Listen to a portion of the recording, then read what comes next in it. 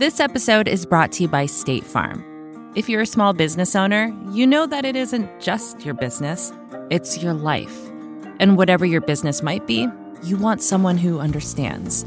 That's why you might want to check out State Farm's small business insurance. Why?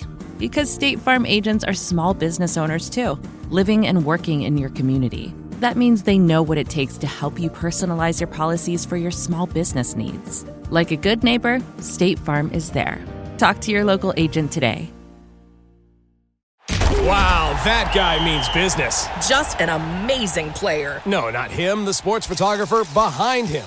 What? He has a business bank account with QuickBooks Money where he earns 5% annual percentage yield, so he's scoring big on and off the field. You might even say he's the MVB. MVP? The most valuable business. Making your money work harder. That's how you business differently. Intuit QuickBooks. Banking services provided by Green Dot Bank. Member FDIC. Only funds and envelopes earn APY. APY can change at any time.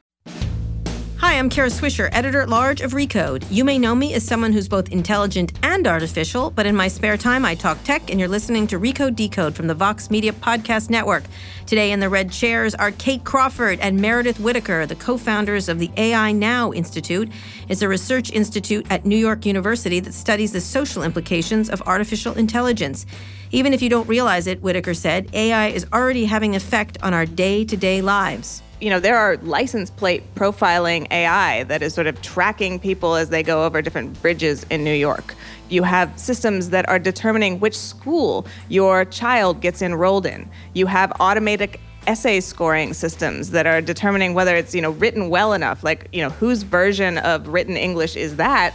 Crawford said one of the challenges facing AI is the prevalence of what she calls dirty data, like the kind that was being used to inform a predictive policing initiative. So we ended up looking at 13 jurisdictions across the US that were specifically under legal orders because of biased or illegal or unconstitutional policing. The data that was being created by things like planting evidence or racially biased policing was being piped into predictive policing systems. We found multiple cases, Chicago being one of the most obvious. We also talked about AI in China, diversity in computer science, and why Elon Musk is wrong about AI's danger.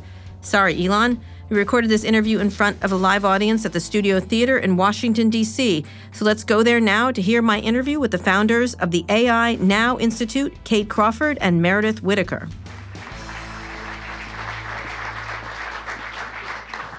We're having a competitive leather coat situation here. Yours is cooler. We both win. We both win, that's true. The audience wins. So I want to start off let's talk about what you guys do, because you all are studying AI in a much more critical fashion and where it goes. So first of all, talk about what the AI Now Institute is and how you look at what your goals are. Yeah, happy to. I mean, essentially we started really about 4 years ago by realizing, by looking around internationally and realizing there wasn't a single AI institute that was focused on the social, political, and ethical implications of these tools. Right. And so Meredith and I realized that we had to make our lives a lot harder and actually do it ourselves. And so now we head the AI Now Institute at NYU. And it's really the world's first institute to really center these concerns. And we created it essentially as an interdisciplinary institute, that we can't be resolving these issues just from computer science and from engineering departments. We actually need a much bigger lens. We need to be drawing on social science, on humanistic disciplines, on ethics, law, philosophy, as well as anthropology, sociology, criminal justice. If you actually want to build tools that affect social institutions, you need to have experts in the room, but you also need affected communities, people who are likely to see the downsides. So that was the inspiration for creating AI Now, and it's been keeping us pretty busy. All right, and Meredith, you also work at Google. Yes, I'm here in my AI Now capacity today, but I do have a dual affiliation. All right, explain what you do at both places. So how did you look at starting this? Because you're at a company which is pretty much controls AI right now at this point. It's one of the big players. One of the big players, yeah. We can say. My path was through industry, right? I had been at Google for over a decade. I ran a research group there. And I think Kate and I came to very similar conclusions that were, fairly heterodox during my days in industry. through very different paths. So Kate has been an academic. She's one of the founders of the field. She's been studying this stuff for over a decade. I worked on large-scale measurement systems. So I was really at the, how do you deploy servers across the globe and create the kind of data that would be meaningful, right? How do you make data that has a certain type of meaning, and then how do you ensure that meaning? So I was right, as Kate and I joke, the sort of epistemic guts of these questions, like, how, what is the ground truth? And it was constantly slipping. Mm-hmm. And I had the, dumb luck of being in a place where I was watching kind of the ascent of AI. I was watching people take data that I knew was faulty or fallible or incomplete and begin to pump it into AI systems and make claims about the world that I didn't believe were actually credible or verified. So basically, not to get too technical on you, but the crap in, crap out rule, right? Yeah. Okay. Crap in, even weirder crap out. I did not go to computer school for that, but go ahead, move along. So Kate and I met, and I was so relieved. We met on a bus on the way to a conference, and suddenly there was someone who was speaking this language and sort of, helping me think through ideas that I had felt, fairly alone in thinking about.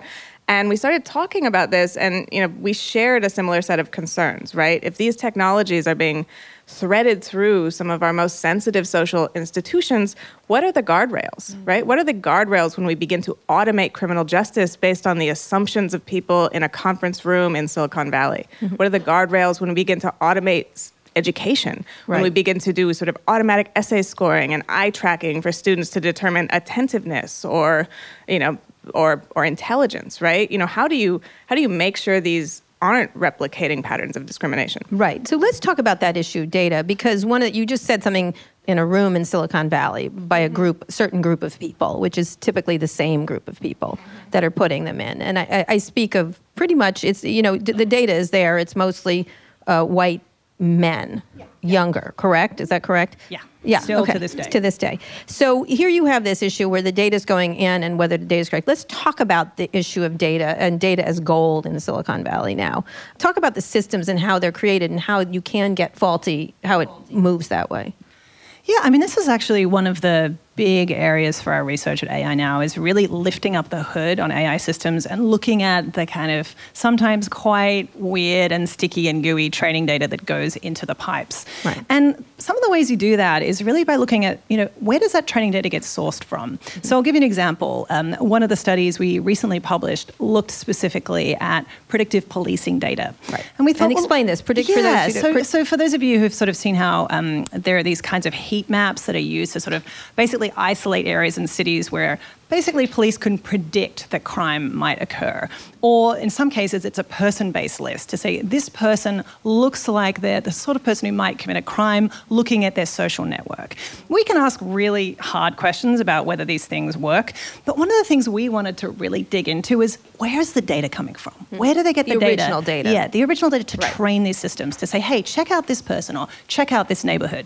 So we ended up looking at 13 jurisdictions across the US that were specifically under legal orders because of biased or illegal or unconstitutional policing. So that means essentially courts have already said, you got a real problem with what's going on here. You should actually be really changing your police practices. But guess what?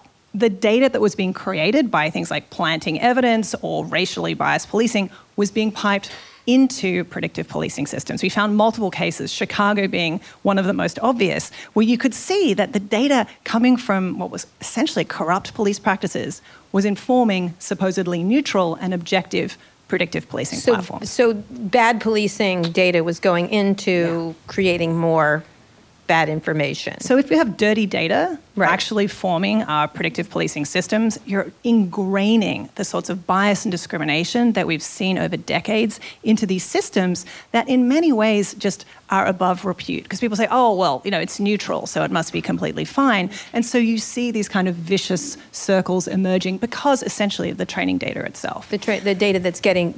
Explain training data again. The training data is you teach the systems and then they learn, right? So, but what you teach them with at the beginning is how they learn at the end. It's like people, I guess. Yeah. Right. Yeah. It's kind of like people, but people have a bit more nuance and complexity. Right. So taking the most basic and kind of a canonical example, right? You show a machine learning system 100 million pictures of cats, but you've only shown this machine learning system, cats that were colored white, right? That system would then recognize cats, but probably misrecognize darker colored cats, right? You can show the machine learning system any kind of large corpus of data. It models the world through that data. That's all it will ever know. That's all it can ever see. Which has already been a problem with basic search at Google, for example. Well, it is not infallible. Right. It only reflects what's in the data, which is why this question of, is the data coming through biased policing practices that, have a record of arrest that is actually a record of corruption is really important, because once that is filtered through one of these systems, people take it as the product of a smart computer, that it's infallible, that it is sort of mathematical wizardry and, probably not to be contested. Whereas if they looked at the practices that were creating that data, you would realize there was something really wrong with those, right. and you actually need to change it. All right, so that's one example of dirty data. And so what you do is cleanse it, or how do you, is that the right term? You have a data cleansing? Well, see, that's currently one of the things the industry is really contending with right now, which is, how to create what are called fairness fixes. How do we clean up the data? How do we make neutral and fair AI? Well, the more we've been doing this research, the more concerns we have about this sort of idea of a simplistic tech fix. Because in the end, you're talking about cultures of data production. And if that data is historical, then you are importing the historical biases of the past into the tools of the future. So essentially, training data from the past is deciding how decisions will be made by AI systems. That's going to be a real problem. First of all, if you can't see into the training data, if it's a proprietary company that doesn't have any kind of transparency protocols, you can't see the data. Secondly, the black box. That's what the black box problem. That is proprietary to companies like Google, and the two leaders in AI right now, or three really would be. Sometimes they say the big five, and sometimes they say the big seven. Like the number keeps changing. But it's we're talking Google, about Facebook, Amazon, IBM, Microsoft, right? Yeah, and then China. We'll get to that. And then China. It's a whole other story. We'll get to China. We'll get there. They got some issues over there. Exactly. Right, okay. So yeah, I loved your example of search, because search data is a really good thing to look at. Some of you might have seen one of the classic search tricks that you could do. This was a couple of years ago. Yeah, we ran the CEO example in the lab, and it was like, wow, it's all white dudes. And in fact, the first and it actually female is, CEO but go that ahead. came up. Yeah. Did you have a look? No, but it actually is in real life. But go ahead and move on. But what is it? We have 9% female CEOs. You didn't even have that in search data, right? Right. And the first female CEO that came up in these searches that we were running at the time was Barbie CEO. And you're like, okay, that's a problem. Right. And it's funny because it's kind of like a whack-a-mole problem right now, right? So industry is like, oh, okay, we see a problem that we're actually if you look up physicist right now, you'll still see some differences. So again, around professions, around this kind of cliche stereotypes around gender and race, you keep seeing them get reflected. And that's because of what you search is what you search for and then what you get. Well, it's actually a really complex set of issues. Partly it's that feedback effect that people are kind of searching for a generic image and they might choose a male doctor, for example.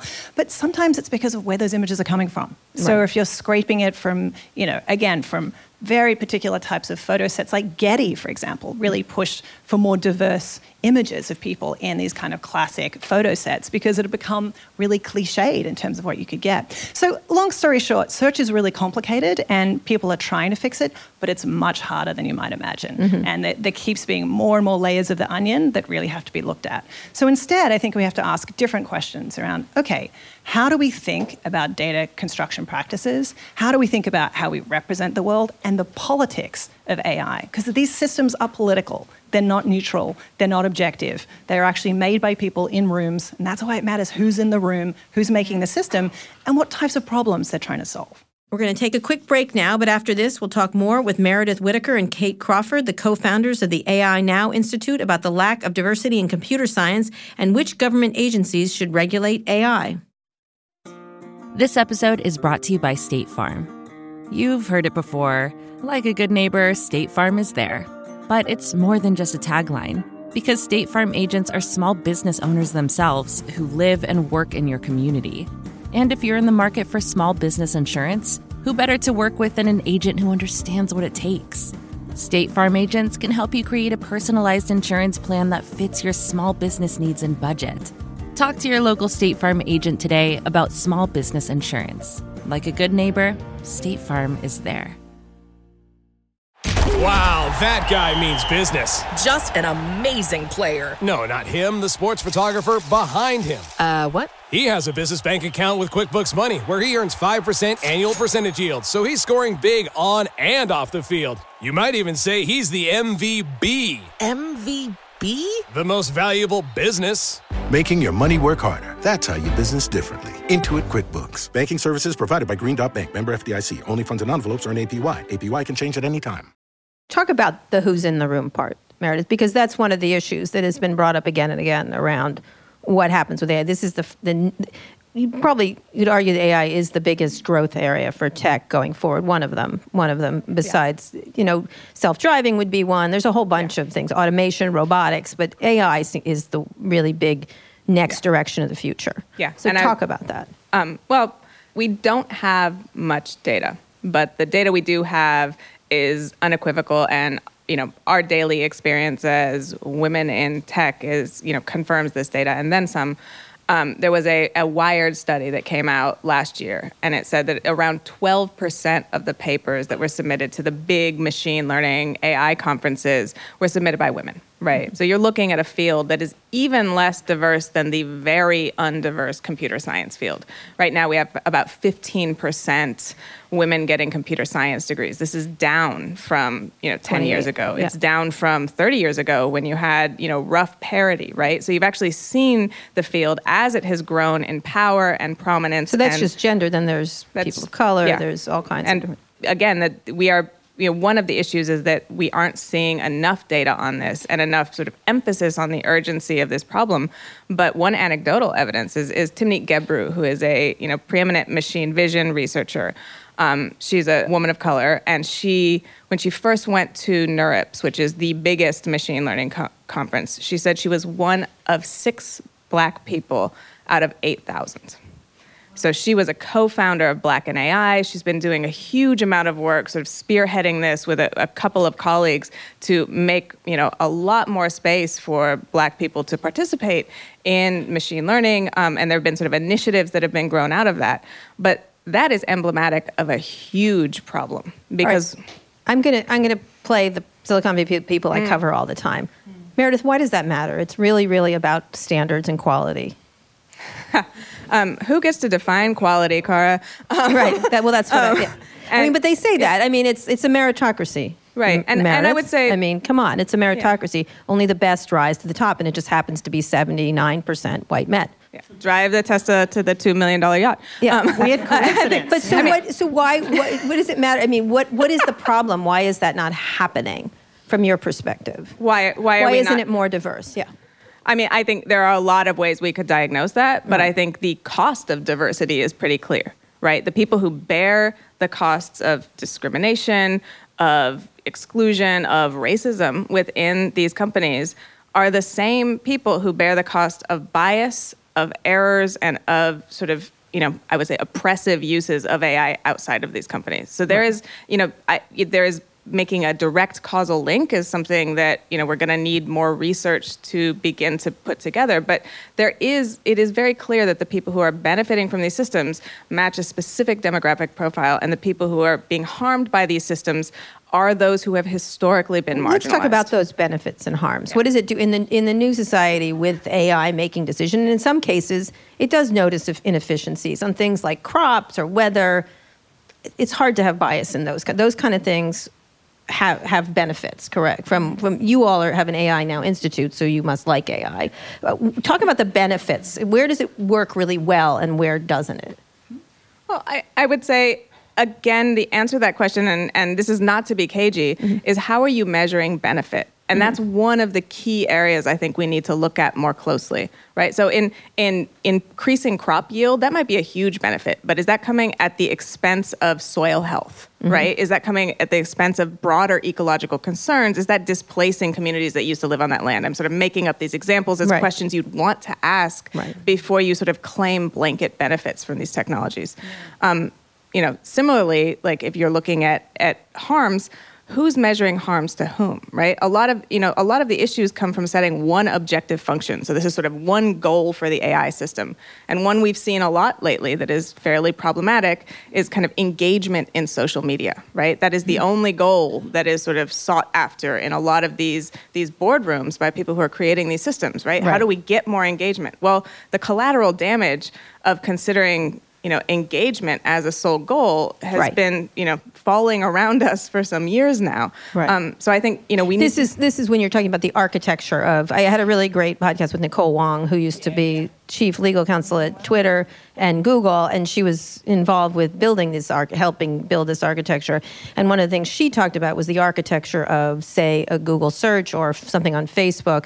And one of the things that was interesting is you can build on context, accuracy, and speed, and you get pretty good results when you do that. But when you start to engage, when the pillars you build are engagement, virality, and speed, we end up with Alex Jones. Yeah. Like that's where we go. That's exactly. Right where we go. I mean, it does, because that's what, as you can see, there's a very good article today in Bloomberg about that. They build it for that, to create it, and therefore that's what happens. And then they're surprised that it happens.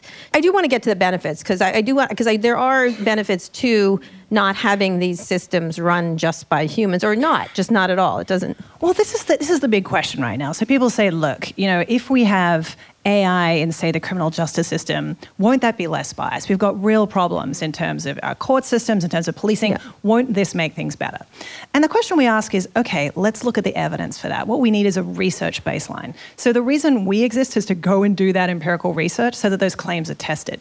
One of the things that sort of keeps us up at night is if you think about the way that we check that our current systems are fair in, say, criminal justice, is that we have a system of appeals. We have a system of rulings. You actually have a thing called due process, which means you can check the evidence that's being brought against you. You can say, hey, this is incorrect. You can change the data.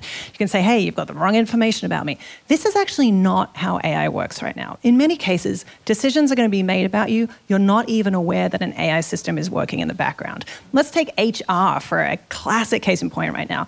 Now, many of you have probably tried, sending CVs and resumes in to get a job. What you may not know is that in many cases, companies are using AI systems to scan those resumes to decide whether or not you're worthy of an interview.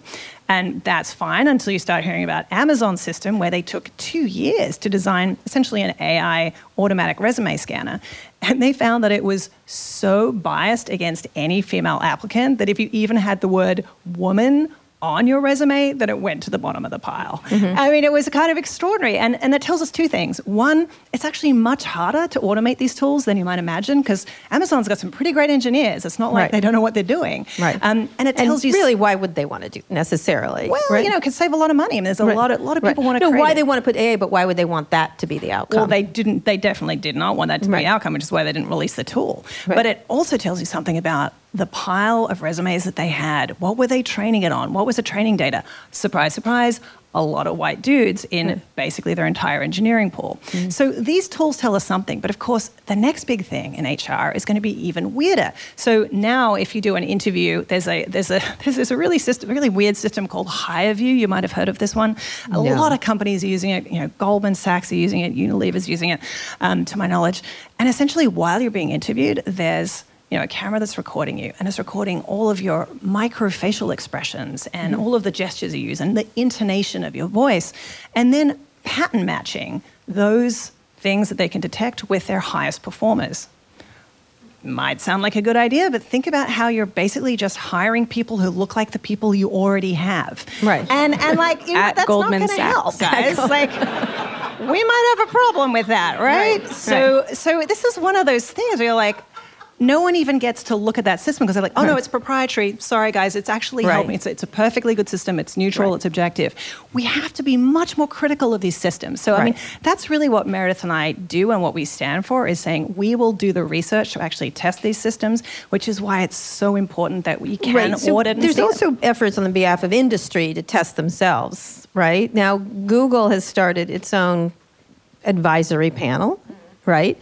Facebook has its content moderation panel that they're hoping will save them. It won't. Newsflash. Newsflash. That'll be a column in the New York Times in 23 minutes. Talk about that. You're not on the Google advisory panel, and you're at Google, and you're an expert in this. Is that correct? I'm not on the panel. And why is that? You'd have to ask the people who put together the panel. Talk about these panels. Maybe you can't. I mean, go ahead. You start. I'm happy to talk about it. No, go ahead. I want Meredith too. I'm getting the ray. Right. So it's not just Google, right? No, it's all of them. They want to create these panels. Axon, the creator of police tech, AI-enhanced body cameras and police surveillance drones, has an ethics board. Salesforce, it constituted something along the lines of an ethics board right in the wake of a kind of crisis where a lot of their workers and a lot of other people were asking them not to sell tech to ICE, right? Facebook is sort of creating this ethics panel in the wake of, massive global, controversy is a very diplomatic word for what's going on at Facebook. But in a sense, what you're seeing is that these panels are, we use the term ethics washing, right? Where there are serious and significant questions that are at the doorstep of this industry right now, right? Are you going to harm humanity and specifically, historically marginalized populations, or are you going to sort of get your act together and make some significant structural changes to ensure that, what you create is safe and not harmful?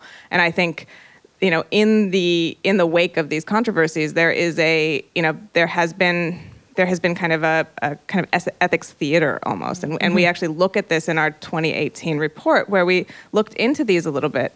All of these questions around, what do these boards actually do, right? Are product decisions run by them? Can they cancel a product decision? Do they have, veto power otherwise? Is there any documentation on whether their advice was taken or whether it was not?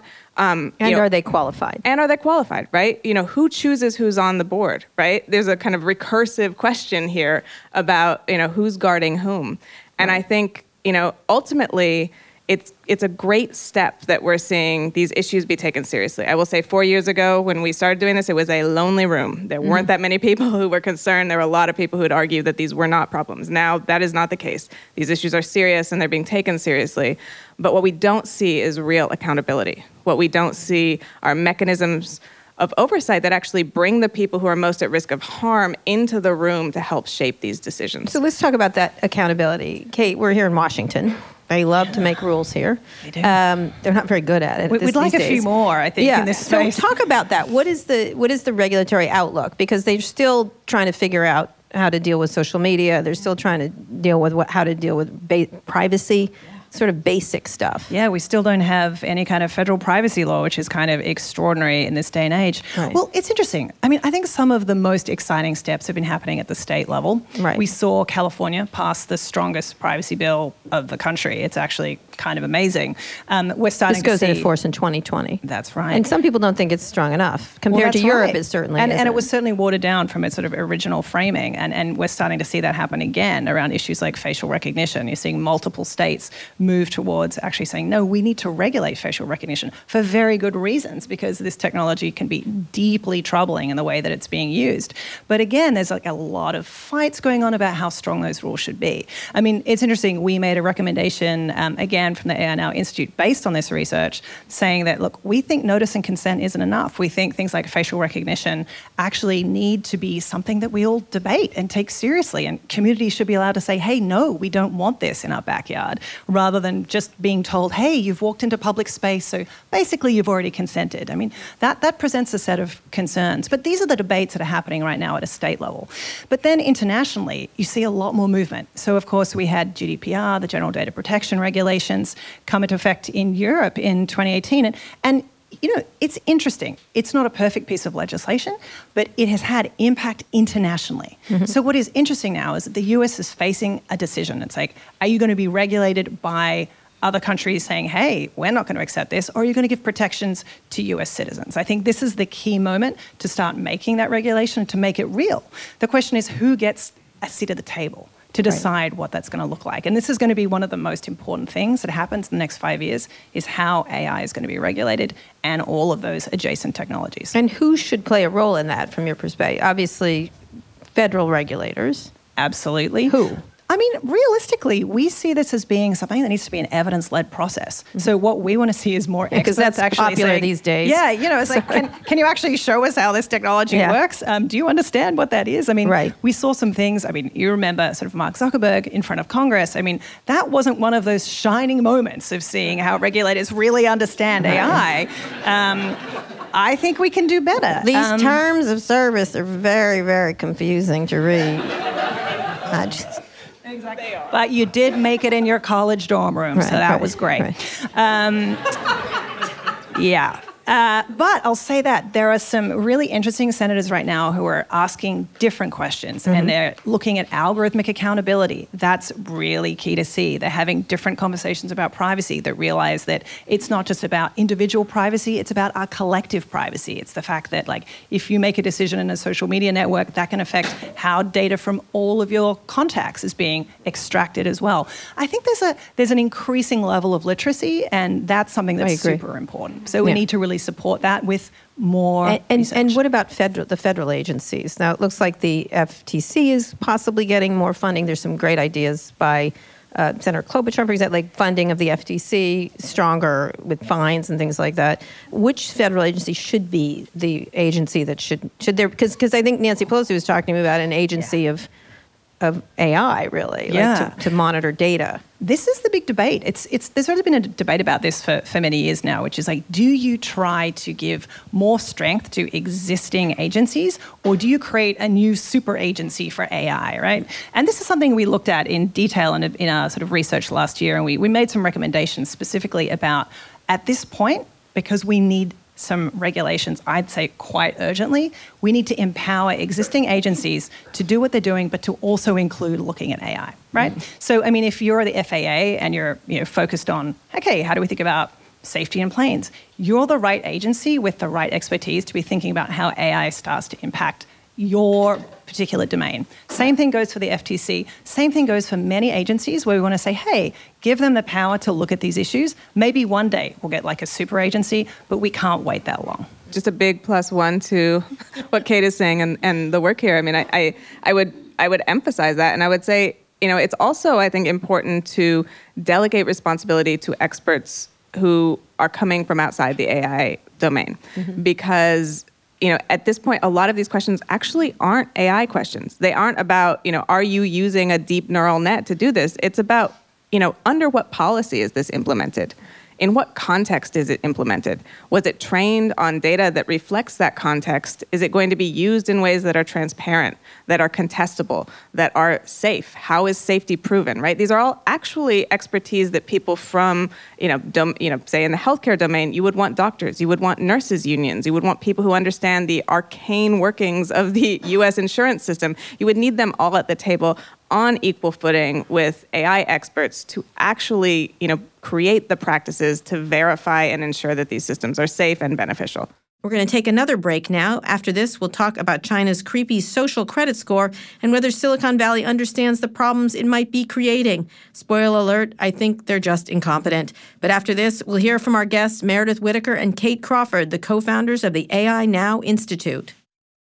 We can talk about the U.S. and what a mess it is, but China. Yes. Facial recognition, social scores, heavy into AI. Obviously, Kai-Fu Lee wrote a book that talks about this and how fast they're moving past us in this area because of the interest in data, that their ability to collect data is unfettered.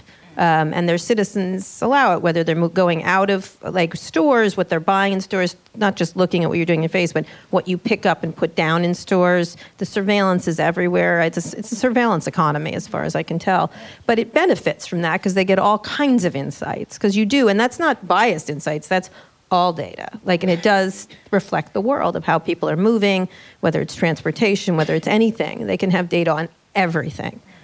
Is that something we have got to think about? Because here's a country that's just going to be swimming in data. Well, it's interesting. I mean, there's 2 points here. I think when we look at things like the social credit score, which, as you know, could you explain that for those? Yeah, I mean, social credit score is kind of It's a really interesting system. It isn't fully implemented until 2020, so a lot of it is a sort of speculative debate at the moment. But what we've seen already is that these scores are being used basically to track everything you do online. So if you spend a lot of time doing online gaming, if you pay your bills on time, then your score will go up. If you don't pay your bills on time, if you say something negative about the government on a forum, then your score goes down. And if your score is low, it impacts your ability to do everything from buying a train ticket to getting your kids into the school that you want to go to getting the job that you want. So it's profoundly connected to all of these other sorts of things that you'd want to do in everyday life. So that score, and it moves to the physical world. If you jaywalk, if you jaywalk, if you do anything that's to be rude in public space,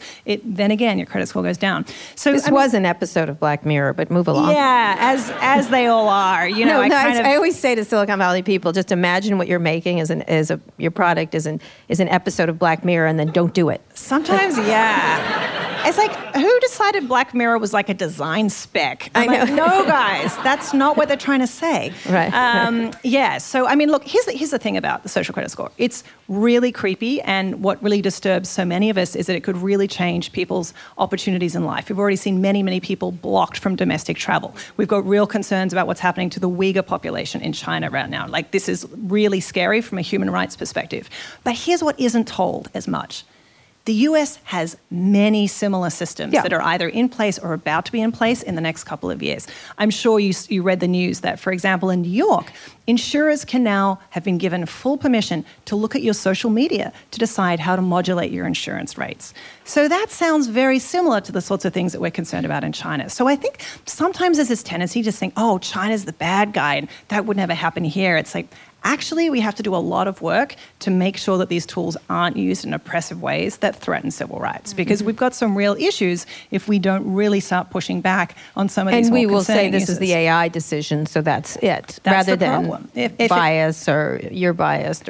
Exactly. So bias is one problem, but it's by no means the only one. Sometimes the real question is just, should we be using AI in this context at all? Even if it works, would that be okay? Mm-hmm. That's the question we have to start asking. It's not just, let's fix it so that it's working great, then everything is fine. The question is it actually an appropriate technology in this context? Mm-hmm. And why, if you had to make the argument why it would be, why would that be? Well, look, it's interesting. If I look at something like how we can reduce power costs, right? If we look specifically at the environment and climate change, there's been some really interesting work that's been done using AI systems to say, hey, we can actually modulate the use of the electricity grid to make sure we're much more efficient. We can look at think about how much energy is wasted in cities and in giant server farms, which we've done lots of research in as well, looking at data centers.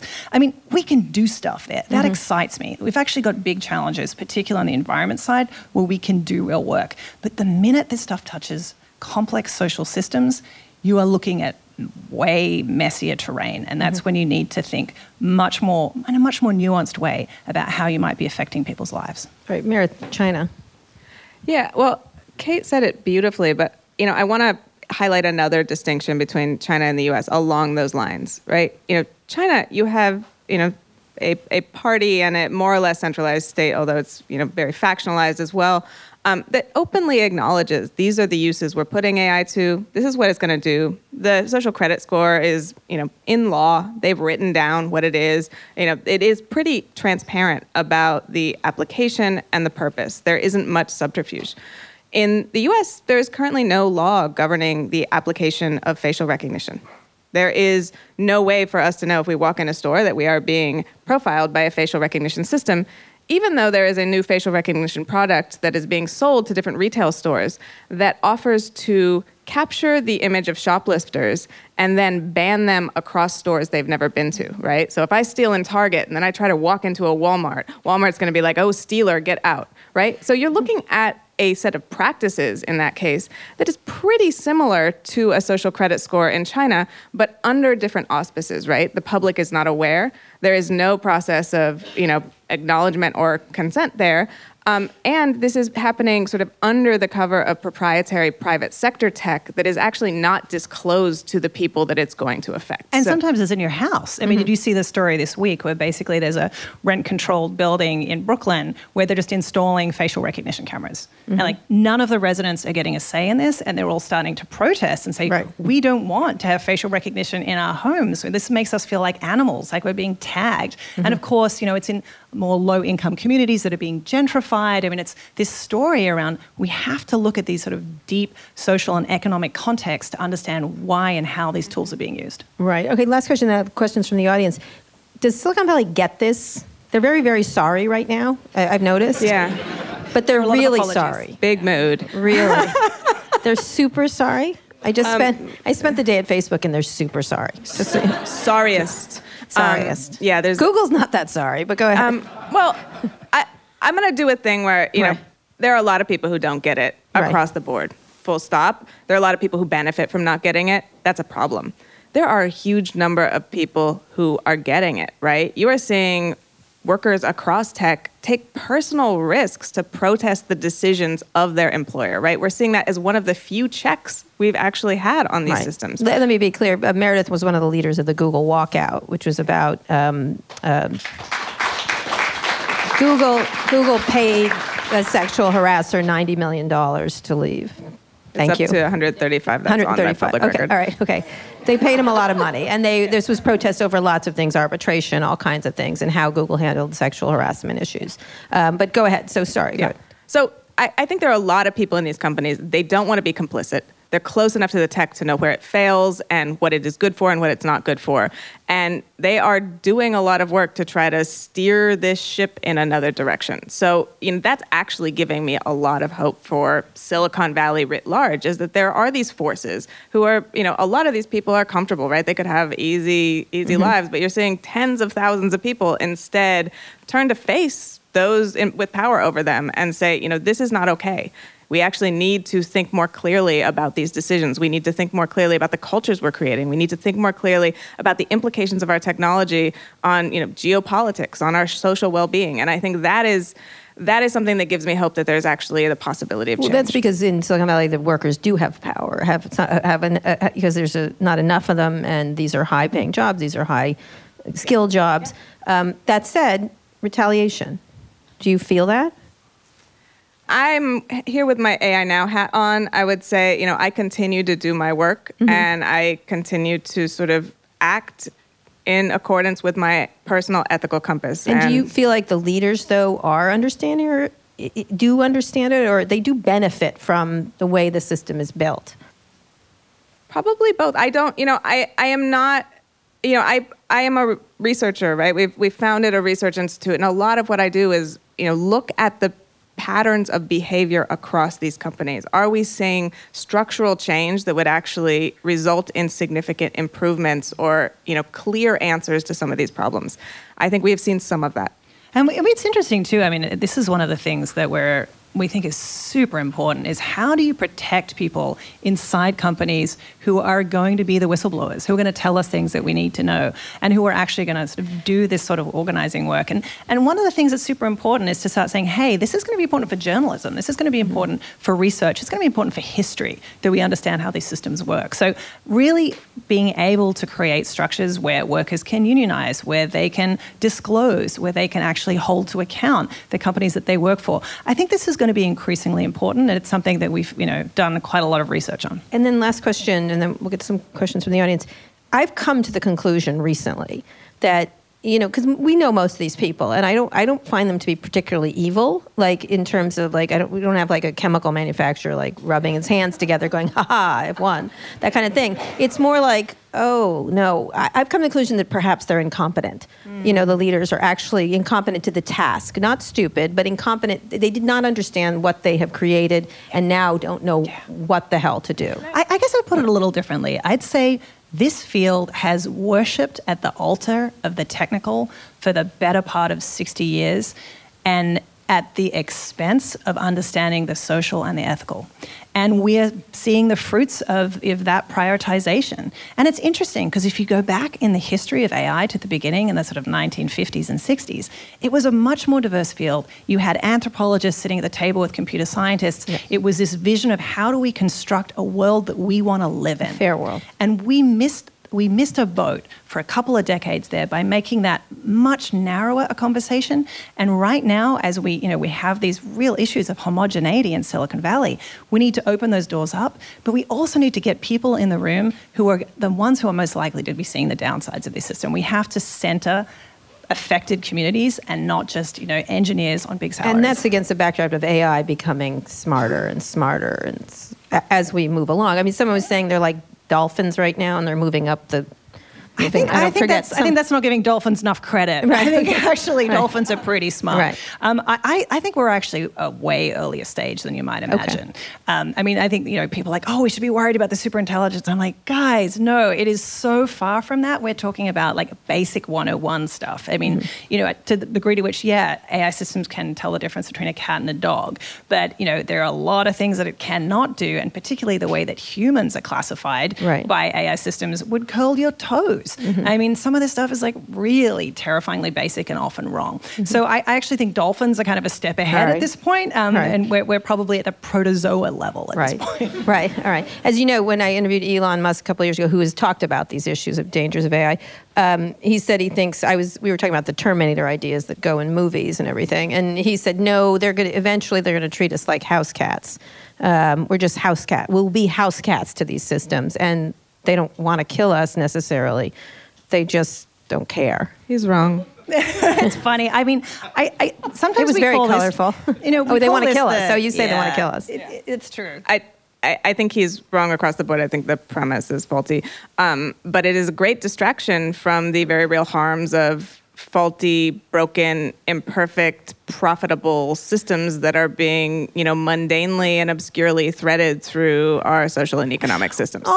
We've called this the apex predator problem, which, like, if you're already an apex predator and you have all the money and all of the power in the world, what's the next thing to worry about? Oh, I know, super intelligent machines. That's the next threat to me. But if you're not an apex predator, like if you're one of us, we've got real problems with the systems that are already deployed. So maybe let's focus on that. Including apex predators.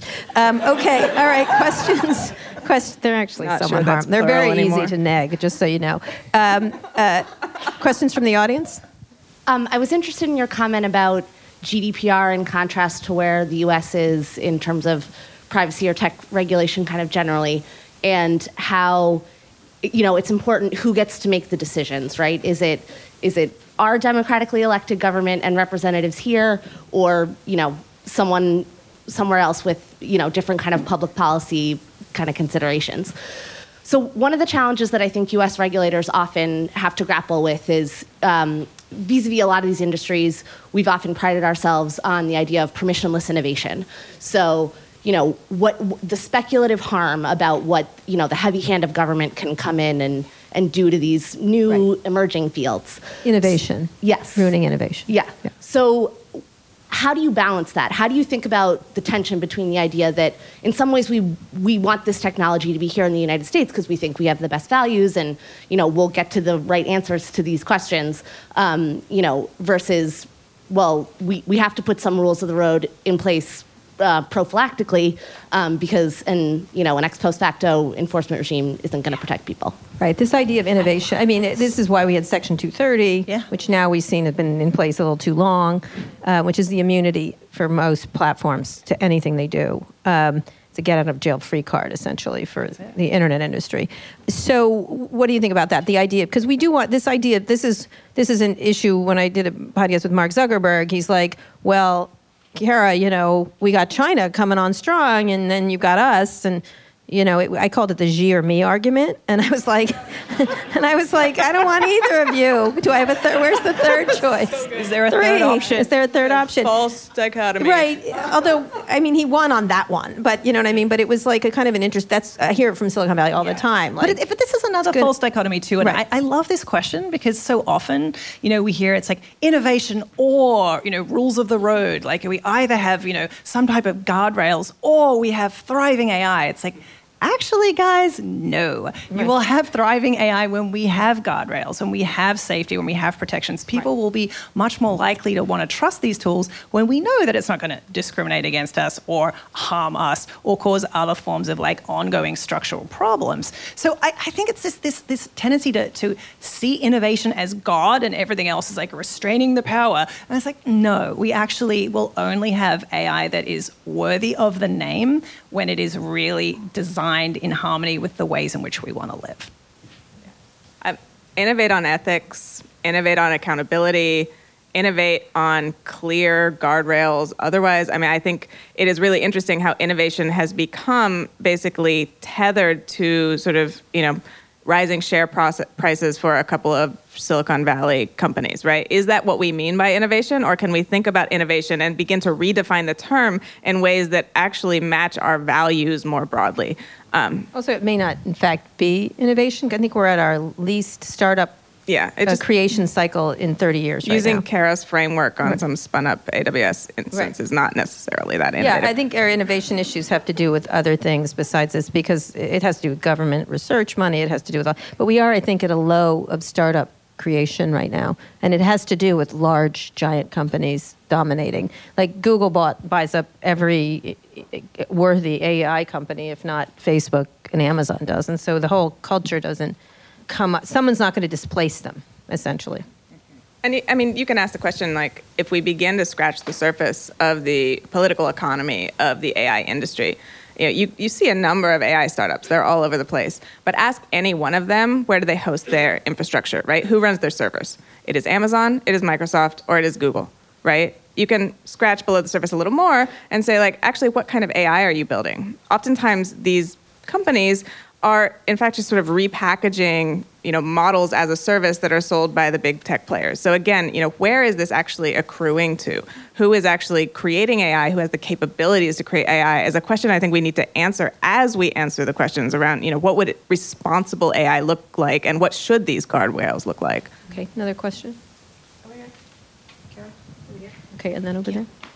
Hi, everyone. Amanda Farnan with Politico. Thank you all for being here and hosting this important conversation today. Would love to bring it back to the Elon Musk comments and how this negative outlook on AI is quite easy for people who do not understand the opportunity to go down that rabbit hole of, the negative ideas, the negative future. I don't want to talk about it.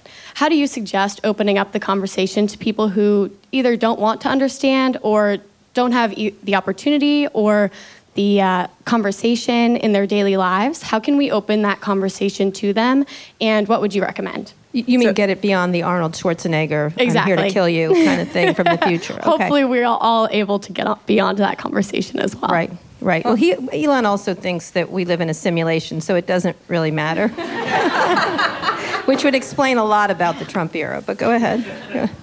It's a bunch of futuristic people playing a game. We're all just a game. Could have been more fun. Okay.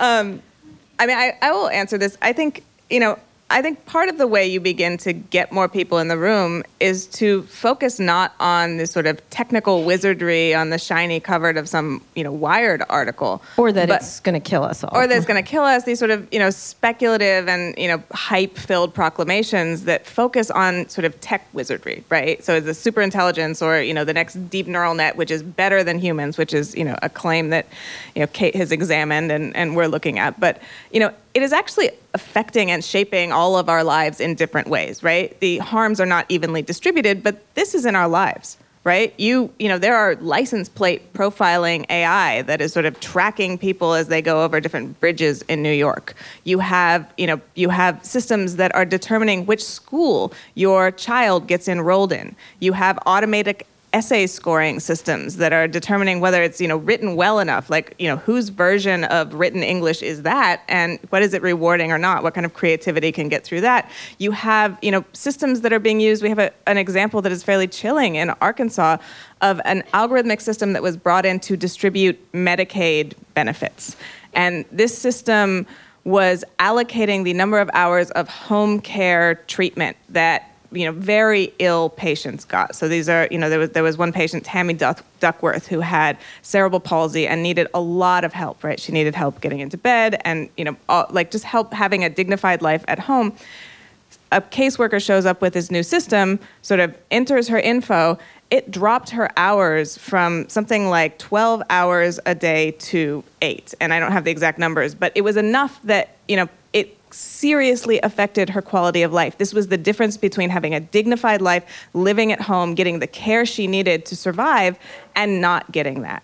Now, thankfully, there was a lawyer who took that to court, contested the algorithm, found that there was a major implementation flaw, there were all sorts of other problems, but neither the caseworker on the scene nor Tammy had the ability to contest that decision or override it.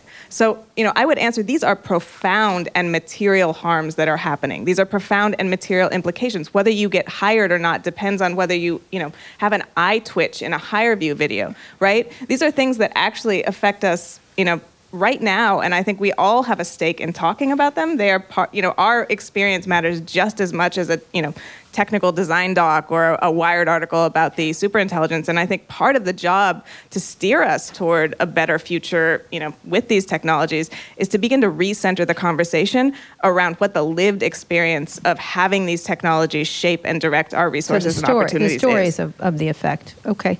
The stories, you're talking about like Tammy or the others. Yeah. Up here. Hi.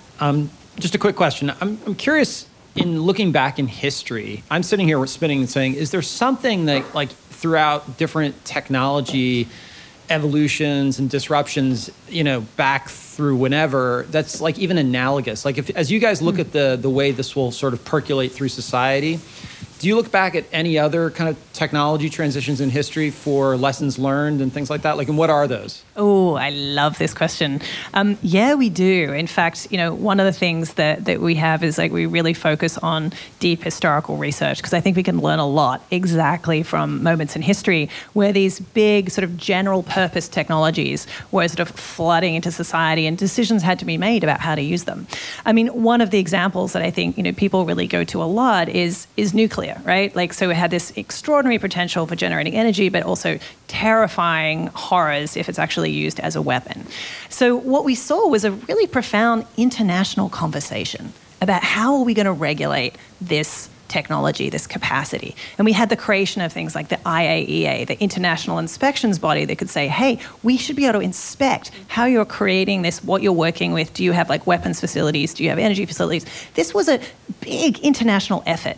And that's a very difficult thing to do right now. If you look at what the international governance conversation looks like, it's much bleaker, right? And speaking from the US, it's real bleak right here, right now. So how do we think about, what does an international governance conversation look like? I noticed that Mark Zuckerberg mentioned this in his most recent op-ed telling us how we should regulate the internet. He was like, we need global governance. I'm like, well, that's great, but how are we going to get there right now? Because historically, I think we're in a very different moment.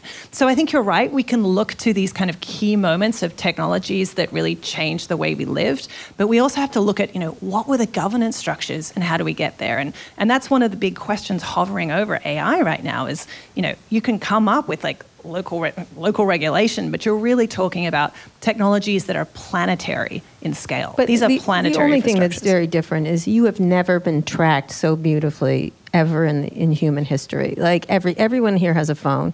It's not just bias data. There's so much data pouring out of this room right now, for example.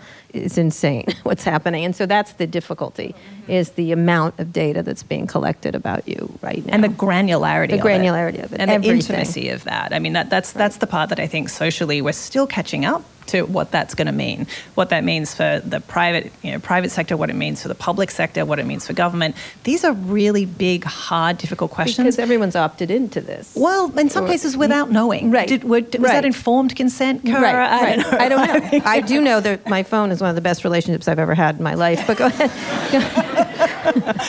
It definitely sticks with us. All right, one more question right here. Hi.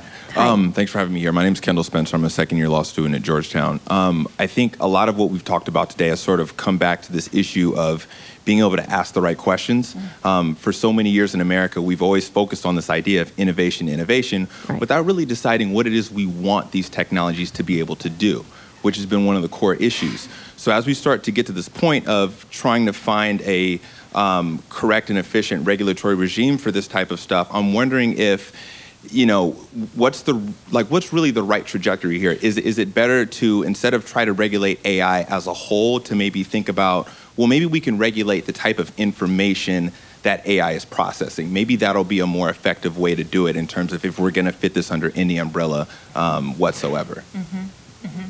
I mean, and that's part of what's happened in Europe is exactly that conversation with GDPR. I mean, there are actually a lot of initiatives that are trying to do just that, is to say what kind of data, in what context, held for how long. These are really good questions that we need to pursue a lot further.